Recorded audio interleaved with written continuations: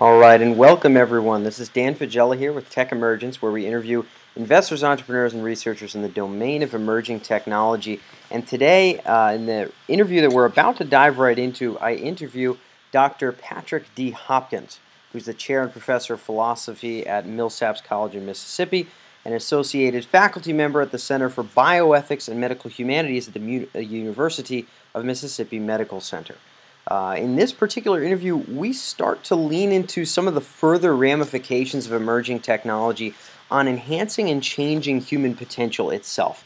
Concepts that might verge on transhumanism or singularity-like concepts, if we're going to use terms that are thrown around on a regular basis. I certainly don't consider myself to be a transhumanist per se. I'm definitely no anti-transhumanist, but these are all topics and considerations that naturally sort of flow forth when we start to talk about the further reaches of genetic and cognitive enhancement. And these are conversations that we hold at a little bit of a philosophical level here with Patrick himself, who has a lot of experience there. So without further ado, we're going to let him take it away. All right. Awesome. Yeah, so I guess we'd start off first with just some of your thoughts on where gender and tech has taken us up until now and kind of where you see that trajectory going. I know you did a lot of work there, so I'll let you get right back into it. Well, I think that a lot of the stuff that's going on with gender and technology continues to be about the relationship between how distinct the genders are or could be and what technology allows us to do. So sometimes it's more in terms of, function, like does technology that we use, technology that's external to our bodies, does it minimize the difference between the genders so that just socially, economically, in terms of careers and things like that, gender differences become less and less significant. Sometimes they may become less significant because the type of work that's being done no longer draws on whatever sort of biological differences are present, in the different sexes. And sometimes I think it becomes the technology minimizes the differences of gender because there's somewhat less interaction with people that leads you to focus on what gender they might be and whatever sort of expectations that you have of that. So, for example, if a surgeon is doing robotic surgery, it may not matter, even socially in terms of your own personal interaction, whether it's male or female or any of those kinds of things. So I think there's a certain extent to which technology is simply diminishing the extent to which we interact with people, physically, directly. And regardless of what our beliefs, most people will have certain sort of reactions to someone, whether they're stereotypical reactions or not, based on their gender, and that just becomes less and less significant. Of course, there's always the salacious stuff about what might happen in the future in terms of body modification or in terms of virtual sex and those kinds of things. I don't think that all that much is happening with that. I think in the 90s when people were talking about the possibility that gender will allow us to, the technology will allow us to produce a post-gender world or something along those lines, that gender might become irrelevant in terms of, actual morphology and those kinds of things. There does not seem to be much of a push for that among consumers. In fact, of the limited kinds of technologies that we have right now, what we are seeing is sort of more and more of a sort of a traditional interest in gendered identity and using technology in ways that sort of match up with ideals of that. So, for example, almost all the stuff that's going on in plastic surgery and even the new kinds of plastic surgery and that kind of stuff, for the most part, women are getting plastic surgeries that magnify the traditional feminine, female aspects of the body. Men will get plastic surgery that magnifies the traditional masculine male parts of the body, that kind of stuff. And so again, these are still at a fairly low level. They simply are, altering some shapes of the body, that kind of stuff. But so what I suspect is going to happen for a while at least is that because human beings have the brains that we have inherited from our ancestral past, statistically, we are interested in all the things that made sense in terms of sexual selection and natural selection in that ancestral past. So even though technology will allow us to do all kinds of things that would make radical changes to our bodies and radical changes to the concept and practices of gender that we have, for the most part, people really just aren't very interested in that. Now, academics tend to be interested in that because academics are used to looking at new possibilities and wondering what could be made of those possibilities. But that doesn't mean that most ordinary people are interested in that. I recall when the internet first began to be used as a popular medium, and there was the first spam advertising that came out, and people were horrified. They screamed and yelled because they had this notion that the internet was some sort of new, pure, democratic medium that would be untainted by commercialism and all that kind of stuff. But those were sort of early adopters that had, scientific interest and specific kinds of sociological interest. When the internet actually became available to everyone, the only things that were initially profitable were things that had to do with money and sex. Well, that's because ordinary human brains started using the internet. So I think that although there are all kinds of potentials for technology to radically change culture, for the most part, technology's use, particularly initially, is constrained by the inherited brains that we have, and people will seek out that kind of stuff. So I don't think that there's all that much going on right now in terms of gender identity, gender politics, and that kind of stuff that's that radical in terms of technology when it comes to the very concept of gender, that kind of stuff. Now, in terms of other kinds of practical technology, certainly technology is giving people the power to do things that they were not able to do before. So, for example, the recent New York court ruling that Plan B, or some generic version of it, an over-the-counter contraceptive, should be available to anyone who wants to buy it.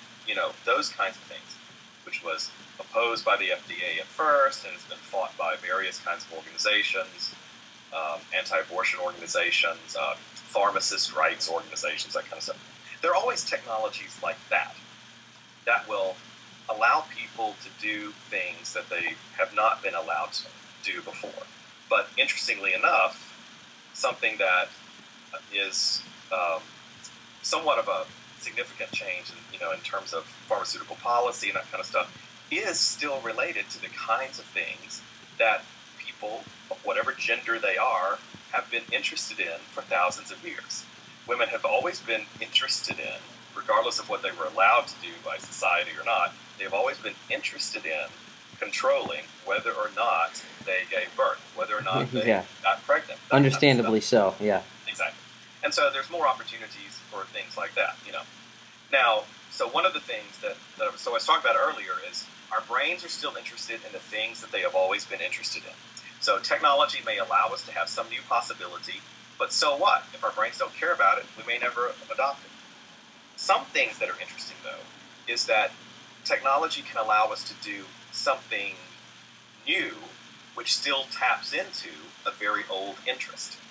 So, for example, even though we don't have a lot of success so far, there is some success on developing artificial wombs. Now, it might be the case when artificial wombs are really financially and commercially available that women will choose to use them because they would like to have a child, but they would not necessarily like to have the unpleasant experience, to the extent some women find it unpleasant, of pregnancy and the dangers of giving birth. But you see that kind of stuff fought out in culture all the time. Oh yeah. I mean, some women will promote the idea of natural childbirth, not using pain medications. But for the most part, women have adopted pretty eagerly pain medications to help with childbirth. So there may be those, kinds of things that will allow us to have more control over the traditional kind of gendered behaviors that we have already engaged in for a long time.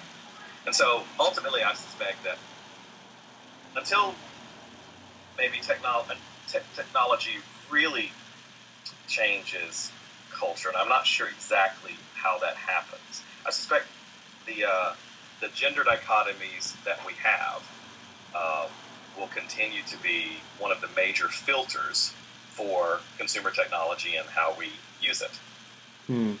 Yeah, because we still have the same brains. Now, same brains. Same brains. So, just a while. If we change our brains, we can change. Well, there we go. So this kind of leads us down a little bit of a different path. So, assuming that we're capable of now, we're talking about alterations, augmentations, enhancements, uses, extensions, etc. With whether it be wombs or the choice not to be pregnant in the first place. I suppose the same kind of tinkering might be desired to be done cognitively. So maybe that could be with our experiential day-to-day, affect. So maybe some people would choose, like, man, you know what? I just rather never feel angry. I feel like it doesn't do the world any good. It doesn't do me any good. I just rather nix that as an emotional experience in general and make myself and the rest of the world a little bit more pleasant and be able to be a better person. Boom. Okay, so that's relatively simple stuff. Maybe other people would say, you know what? I'd only like to operate. Right now my hedonic treadmill is like, between, being depressed or, really sad and, being really happy sometimes. I'd like to only occupy the space of, 9.5 happiness and like 12.5 happiness, and that'll be my range. So when I'm sad, I'll be like a 9.5, and when I'm happy, I'll be like a 12.5, and I'd just rather have that.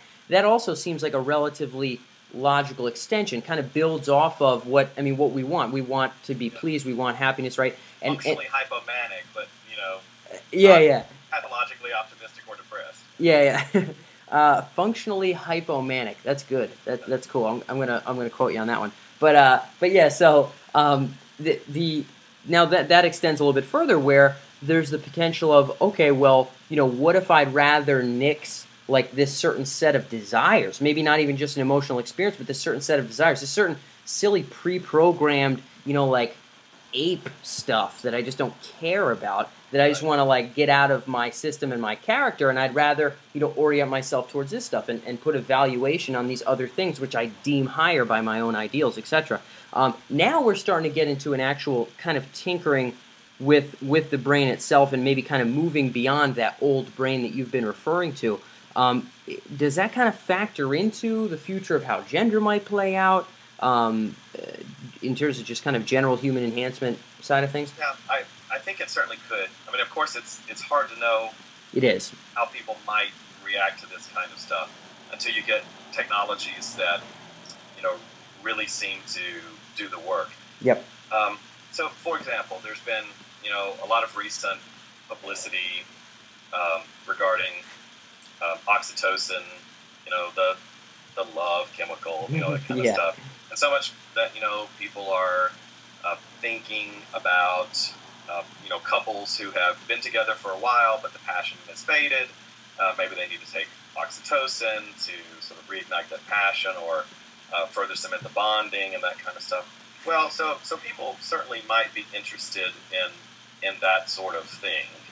And it is also the case that, at least for some people who have pursued chastity, celibacy, continence, those kinds of things over the years, they might be interested in a drug that might sort of eradicate sexual behavior, a sexual desire. Yeah. You would think that, this will just make life less complicated. I can focus on writing my books or whatever.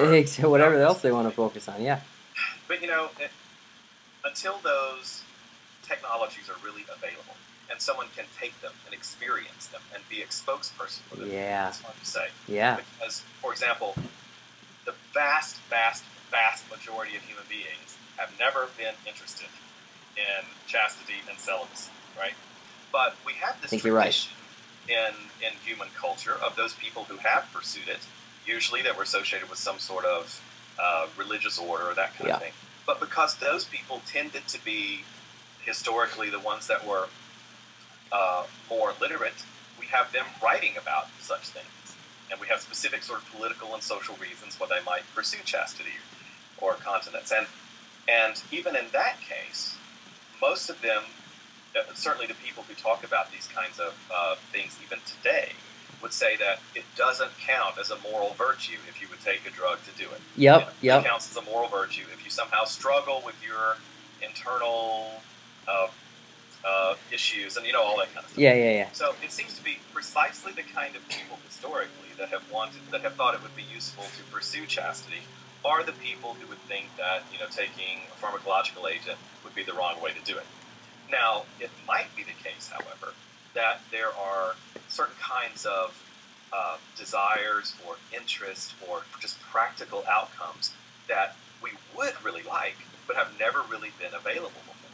So, for example, although this is somewhat of a silly example, Joan Rivers, in her comedy act, will often talk about how much she hates Viagra and all the things like that, because she says that women used to, tell each other, thank God my husband has no more interest in sex. And when Viagra came around, it ruined their lives. They thought that it was essentially a kind of sexual retirement that they were able to get to. Now, of course, that's a comedy act, so we don't know how much that might reflect, an actual interest. But perhaps it could be the case, that someone at a particular stage of life or a particular type of career really would like to take a drug that would eradicate sexual desire altogether. Or they might not want to be angry. They might not want to be, all other kinds of things. Exactly. But until we have, more studies on this and people who are actually, using drugs that can be, we really won't know what that means. And we won't. Not only will we not know what it means in terms of whether or not someone might like this, but neuroscience and psychology of emotions and moral psychology is still fairly new. And one of the things that keeps coming up in this research is that there are multiple systems in our brains that are connected in ways that become demonstrated when someone has a particular brain injury and some very bizarre behavior or desire set emerges that makes us realize, there is two or more kinds of systems, whereas previously we might have thought there was only one kind of system. Yeah. So, for example, you might think that that if you become afraid of something and you run away from it, that whole fear response is just sort of one system. But there are people, for example, who have had very precise kinds of damage to their amygdala, and it turns out that they will not be afraid of anything. Okay? And yet, even in laboratory settings where you might give them a shock or something along those lines, they will anticipate that something unpleasant is about to happen. They will say they do not want that thing to happen, but then they will take no effort to stop it, because it turns out that the fear emotion is somehow connected to these other systems of anticipation, knowledge, desire to avoid pain, all that kind of stuff, right? So it could be the case that if we had some sort of very specific pharmacological agent, which is pretty unlikely, pharmacologists are always saying that these things are so interconnected. Oh, yeah, it's ridiculous. Extremely unlikely that we'll have something that specific. But let's say that we did. It might be the case that someone could eradicate their anger, and yet they would end up being so socially bizarre for reasons that we really can't anticipate right now, that they wouldn't be happy. It'd be a black, because it's still a black box. I mean, we still don't know. Again, we're figuring out, all the treatments are, hey, crazy brain, look at all that nutty stuff in there. let's whip these chemicals at it. Check it out, check it out, check it out. What happens? Oh, that happened. Man, that's weird. I wonder why that is. You know what I mean? And then when it passes enough of those weird tests that it's like semi-functional, then we can start getting stuff through the system, and people can start, taking it and having effects. So I think that, yes, I think we would need to get beyond the pharmacological kind of sketchiness of breaking other stuff on the way to getting there. And a lot of people think that it'll be more kind of nanotech and brain-machine interface things that'll be that initial transition beyond the colloquial human potential and human experience. That'll be those other technologies, not chemicals you eat, but more involved kind of technological processes. Yeah. More mechanical kinds of things. Yeah. One of the things that happens, though, with not only the production of technology, but with the adoption of technology, is that what we anticipate and what we desire still does come out of the human brains that we have. One of the things that I've remarked on several times is that transhumanism is not a transhumanist philosophy. No, not necessarily. Transhumanism is a human philosophy. Very much. We don't know what genuine post-humans, transhumans, non-humans no would idea. really want, right? No idea. So when human beings come up with the idea of transhumanism, what they often are really thinking about is a kind of superhumanism. I want to be super strong, super smart, live super long time, be super active, whatever, those kinds of things. And of course, we want, to mitigate or eradicate some of our weaknesses and those kinds of things, which is totally understandable. But part of what that means is that for the development of some kind of technology and its adoption, we may not have any interest in it because we can't imagine what it would be like to possess those new properties. And to some extent, if we can't imagine it, there's really no reason for us to want those new properties. Because we might have new properties that would be bizarre and make no sense to us now, but how do you distinguish those from the things that we think we might want? So there's sort of like a future trace of humanism in the kinds of technologies that we might use to alter ourselves. Oh, yeah, totally. And I think that that's a huge, huge function factor. I think the notion that our ethics or any core semblance of values would remain the same, assuming we just blow beyond what human potential is in my opinion, absurd. It's absurd and like borderline intellectually shameful to make that assumption. So I completely agree. I think that what most of us or most people would imagine in a transhuman possibilities, or really what we desire intuitively, is kind of what we desire from our own human ideals. And conceptually, if we were able to really construct our brains and construct our experience the way we in ways that could alter things, and I think it'll be a slippery slope. I think if we can eliminate anger, 800 other doors will open up. And if we don't eliminate anger, some other place that gets the technology will, and then 800 doors will open up over there. And I see that transition as a slippery slope, which could be potentially dangerous or a cool possibility. But I think that, as soon as those doors are opened, assuming we could hypothetically value, experience, sense so many things beyond our current notions, right, then imagining kind of like this, Jetsons kind of future where it's like just a super cool whiz-bang version of like the hairless ape stuff that we do right now is a very silly this assumption. actually goes back to the gender stuff, because almost anyone who's seen the Jetsons or anything like this is already aware of this. But if you look back at the science fiction, particularly just the popular cartoony science fiction of the 40s and 50s and 60s, even when you look at World's Fair, dioramas and presentations and things like that, it's amazing, at least from our perspective, how the people who created those artifacts seem to not be able to anticipate that changes in technology would have any change whatsoever in gender stereotypes and family shapes and that kind of stuff. Yeah. So yes, It's the Jetsons great. are in whatever year, and they're they have flying cars and all that kind of stuff. Yep, But guy's got a Jetsons suitcase. Opens, the father pulls money out of his wallet to give to the wife so that she can go shopping. and that kind Yeah, of stuff. And they have a robot maid. hilarious. And these hysterical ads and things from some of the old World's Fairs and that kind of stuff that would show you what the house of the future will be like in 2000. One of my favorite is a living room in which all of the furniture is covered in plastic. And what they do is they show a housewife who looks like Donna Reed. She's got the little maids, whatever. And she's in the living room with a water hose.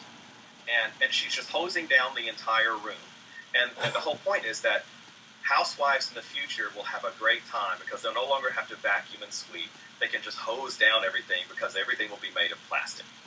Well, so, of course, the specific prediction that everything would be hosable plastic didn't come true. But the interesting thing is that when that was made, anticipating 60 years in the future, and this was not just a cartoon, this was something that was supposed to be something of an economic commercial prediction.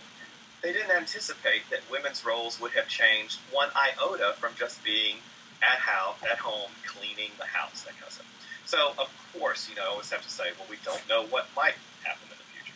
But given the immense rate of technological change and the social effects of that change, we should at least at this point be open to these two conflicting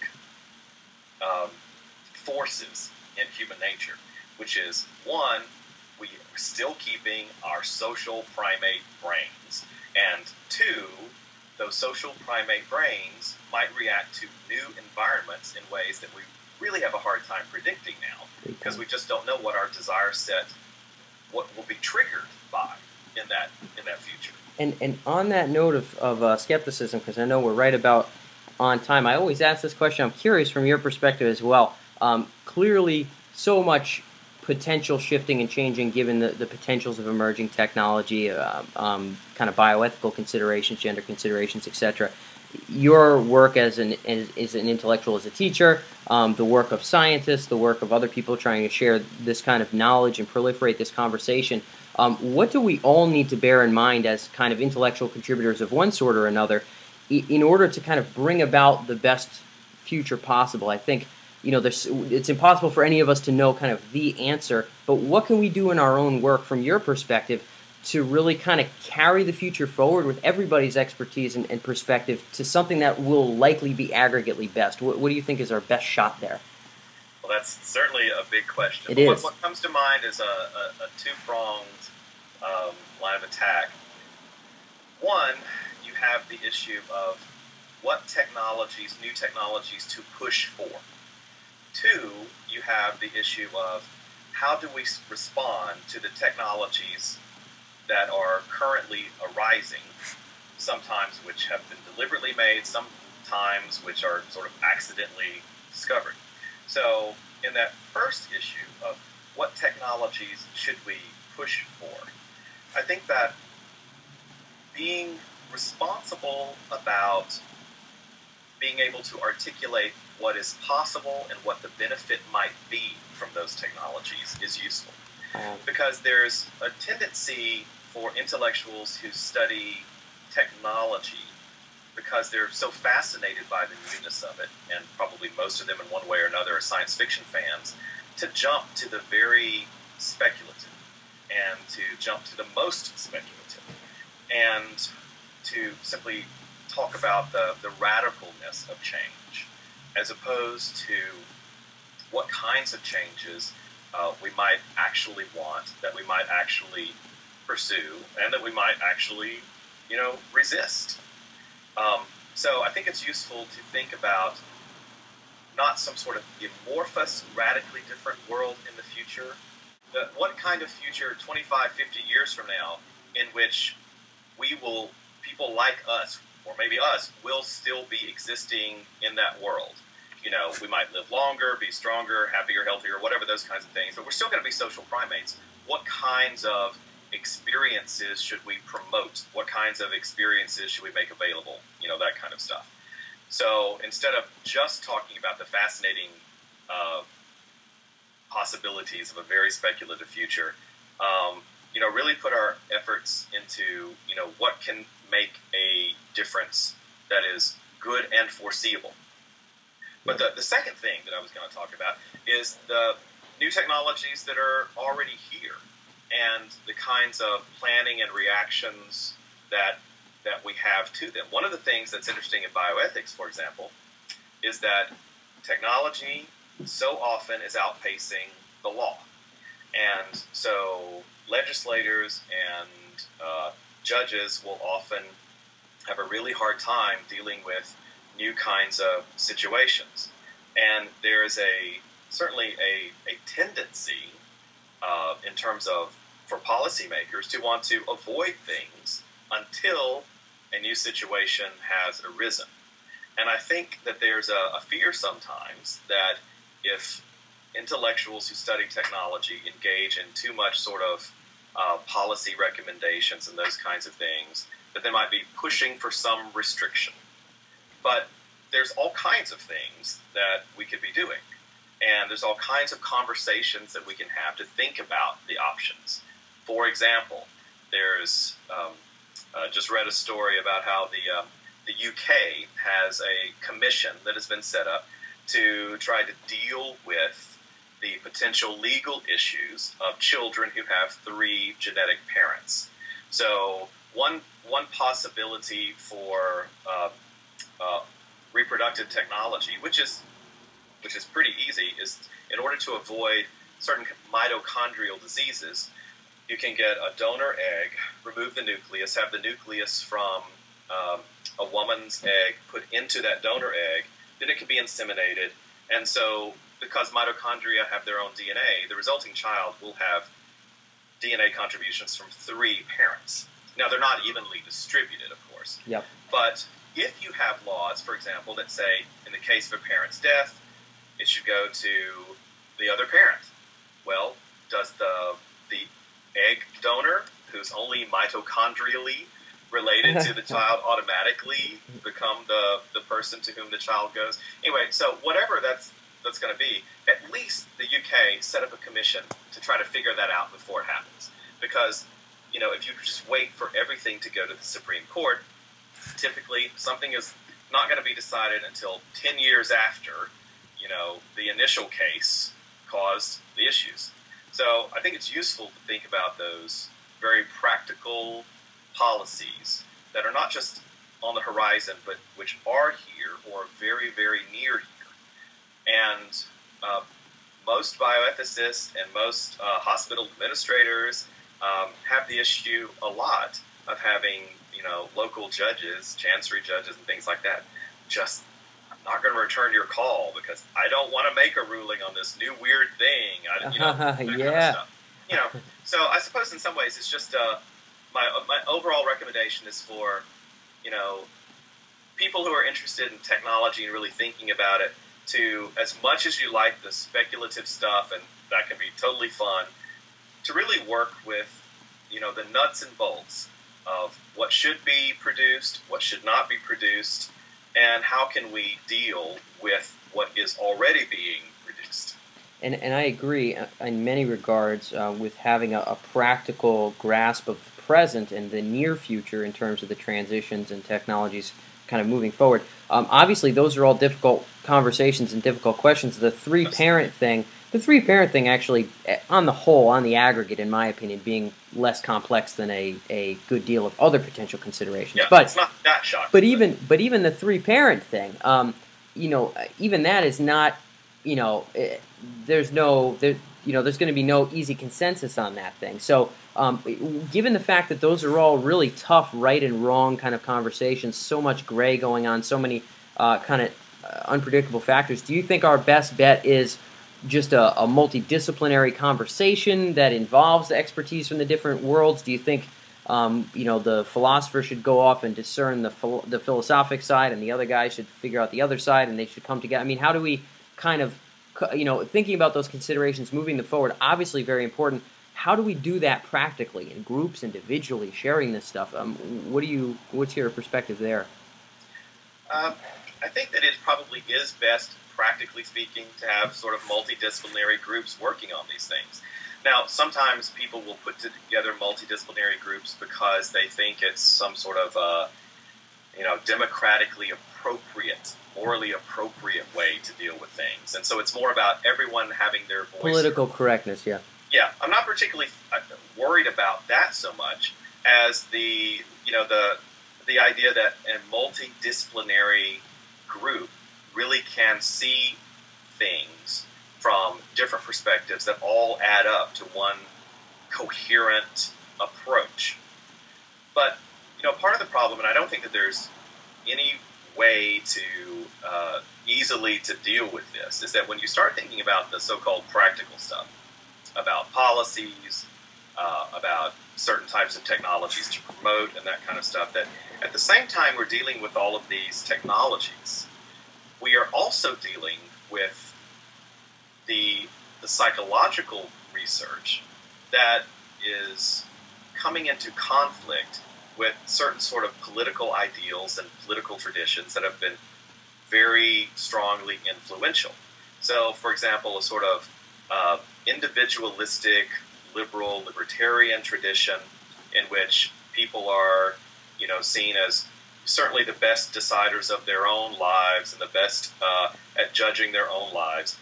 Well, that has a long tradition, and there's a long tradition of people always falling back on that. That ultimately we always want to end up with a policy that gives the individual the vastest choice. But it turns out that the psychological research is also showing that this sort of idealized, individualistic ideal of the mature human person that we get from the Enlightenment and other areas is really not right. Yeah. That human beings have pretty systematic ways in which we are irrational. We have pretty systematic ways in which we make poor judgments about how to get what we actually want. We're pretty bad at figuring out how to make ourselves happy. We're pretty bad at figuring out how to stay in love, all those kinds of things. So it's in addition to the technologies that are driven by the brains that we have and the beliefs that we already have, the science is showing us that our brains have evolved in many ways. It's just a irrational, jury-rigged pastiche of stuff that happened to work for a while, and our political ideologies, may not actually be that productive. So there's a lot of stuff that's going on there. So if it turns out that one of the things that we want to do when we talk about the practicalities of policy recommendations for new technologies, we're also going to have to deal with the empirical research that is out there and that is continuing to be done on what actually objectively helps make people happier, healthier, safer, stronger, all those kinds of things. This is one of the fascinating but frustrating things about human nature. Human nature has a complicated twist to it. Because on the one hand, we seem to be the only kind of organism that can imagine itself to be different than we already are. So we can imagine all of these amazing futures and that kind of stuff. But it's also the case that, as far as we know, we are the most conscious and self-conscious organism that we have any experience with. I think we often overestimate how conscious that we are and how self-conscious we are. There's a tremendous amount of our own individual natures which are hidden from us and which are driven by this evolutionary history so that we systematically pursue things that are actually not going to get us what we want.